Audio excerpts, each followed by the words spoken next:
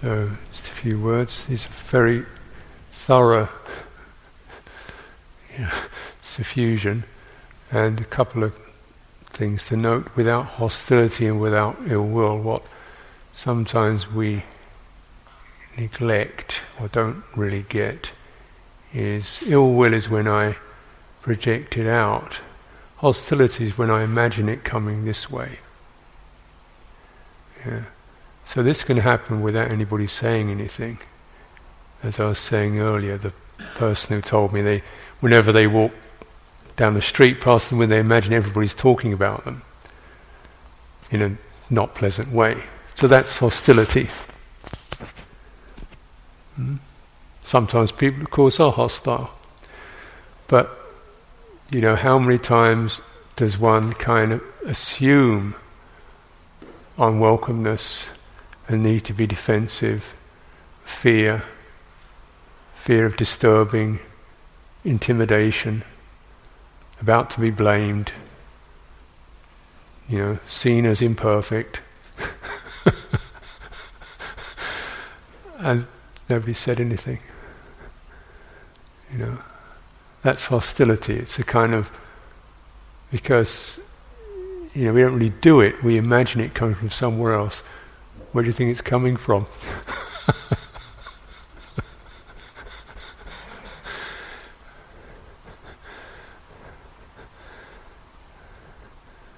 So it's one of the tyrant programs, isn't it?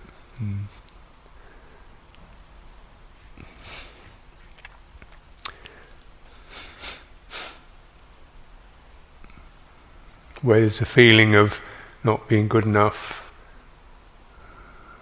comparing oneself in a negative way with others, where does that come from? That's hostility. Now, of course, sometimes people are hostile.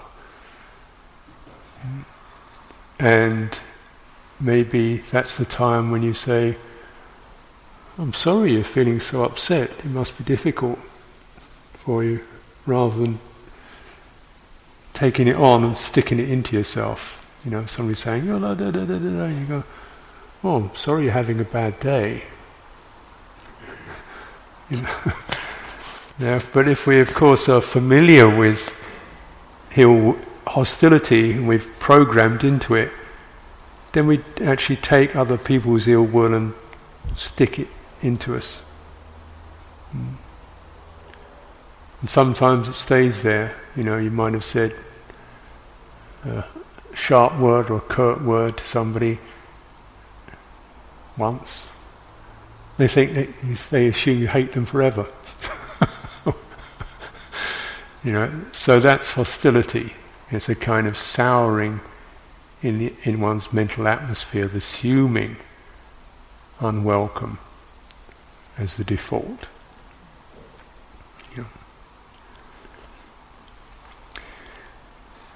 So what would it be like? Bear in mind, what would it be like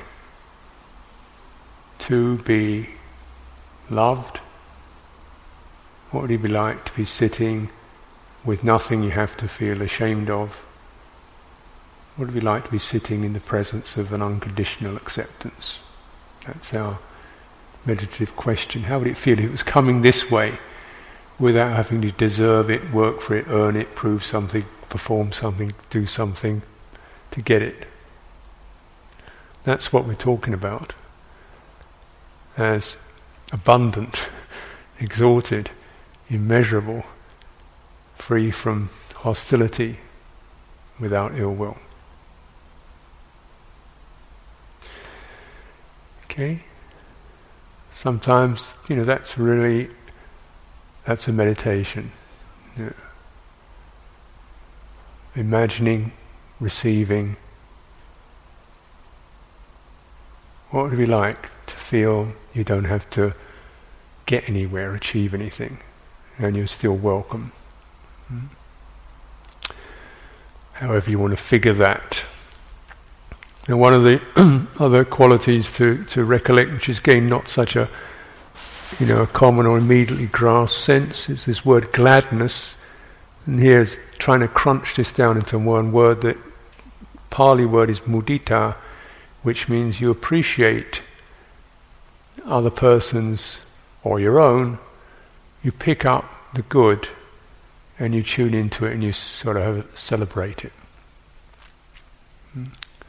Mudita. It's joyful. Yeah. So you note the good in yourself or in others, you pick it up,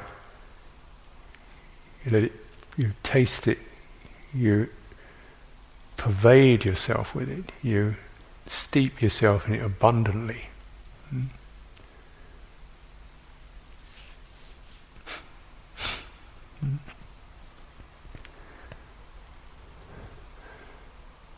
And you listen to that voice go, you can't do that.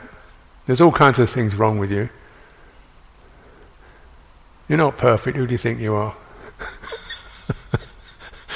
The sourness of the tyrant. So you can probably, it's very easy to find fault with just about anything and anyone. I don't find it at all difficult to find some flaw. No problem.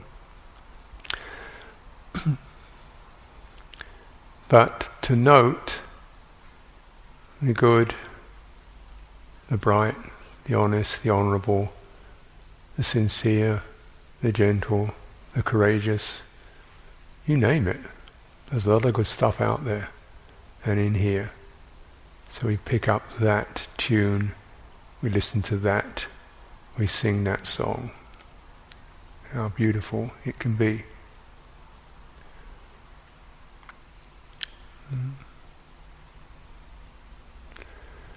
And to others as to myself, because this is not some ego polishing experience, but just the recognition. You see it in others, you think, oh, there it is. And you see it in yourself, there it is. Yeah. And you hear about it, there it is. You pick up the tune wherever you hear it, and you make much of it. It helps to clear the sadness and the cynicism and the despond that we can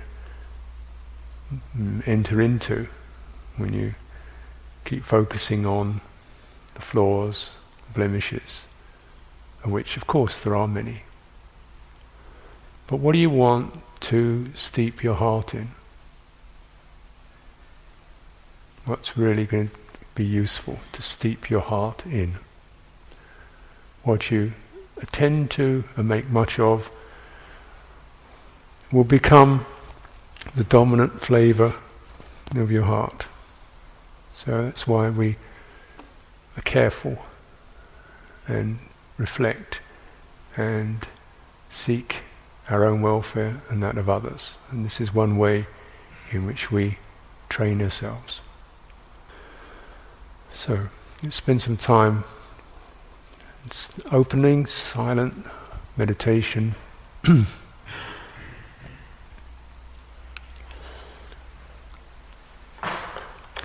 Picking up whatever's useful in any of that, or just going into your body and breathing in and breathing out, however you want to cultivate for the next 40 minutes.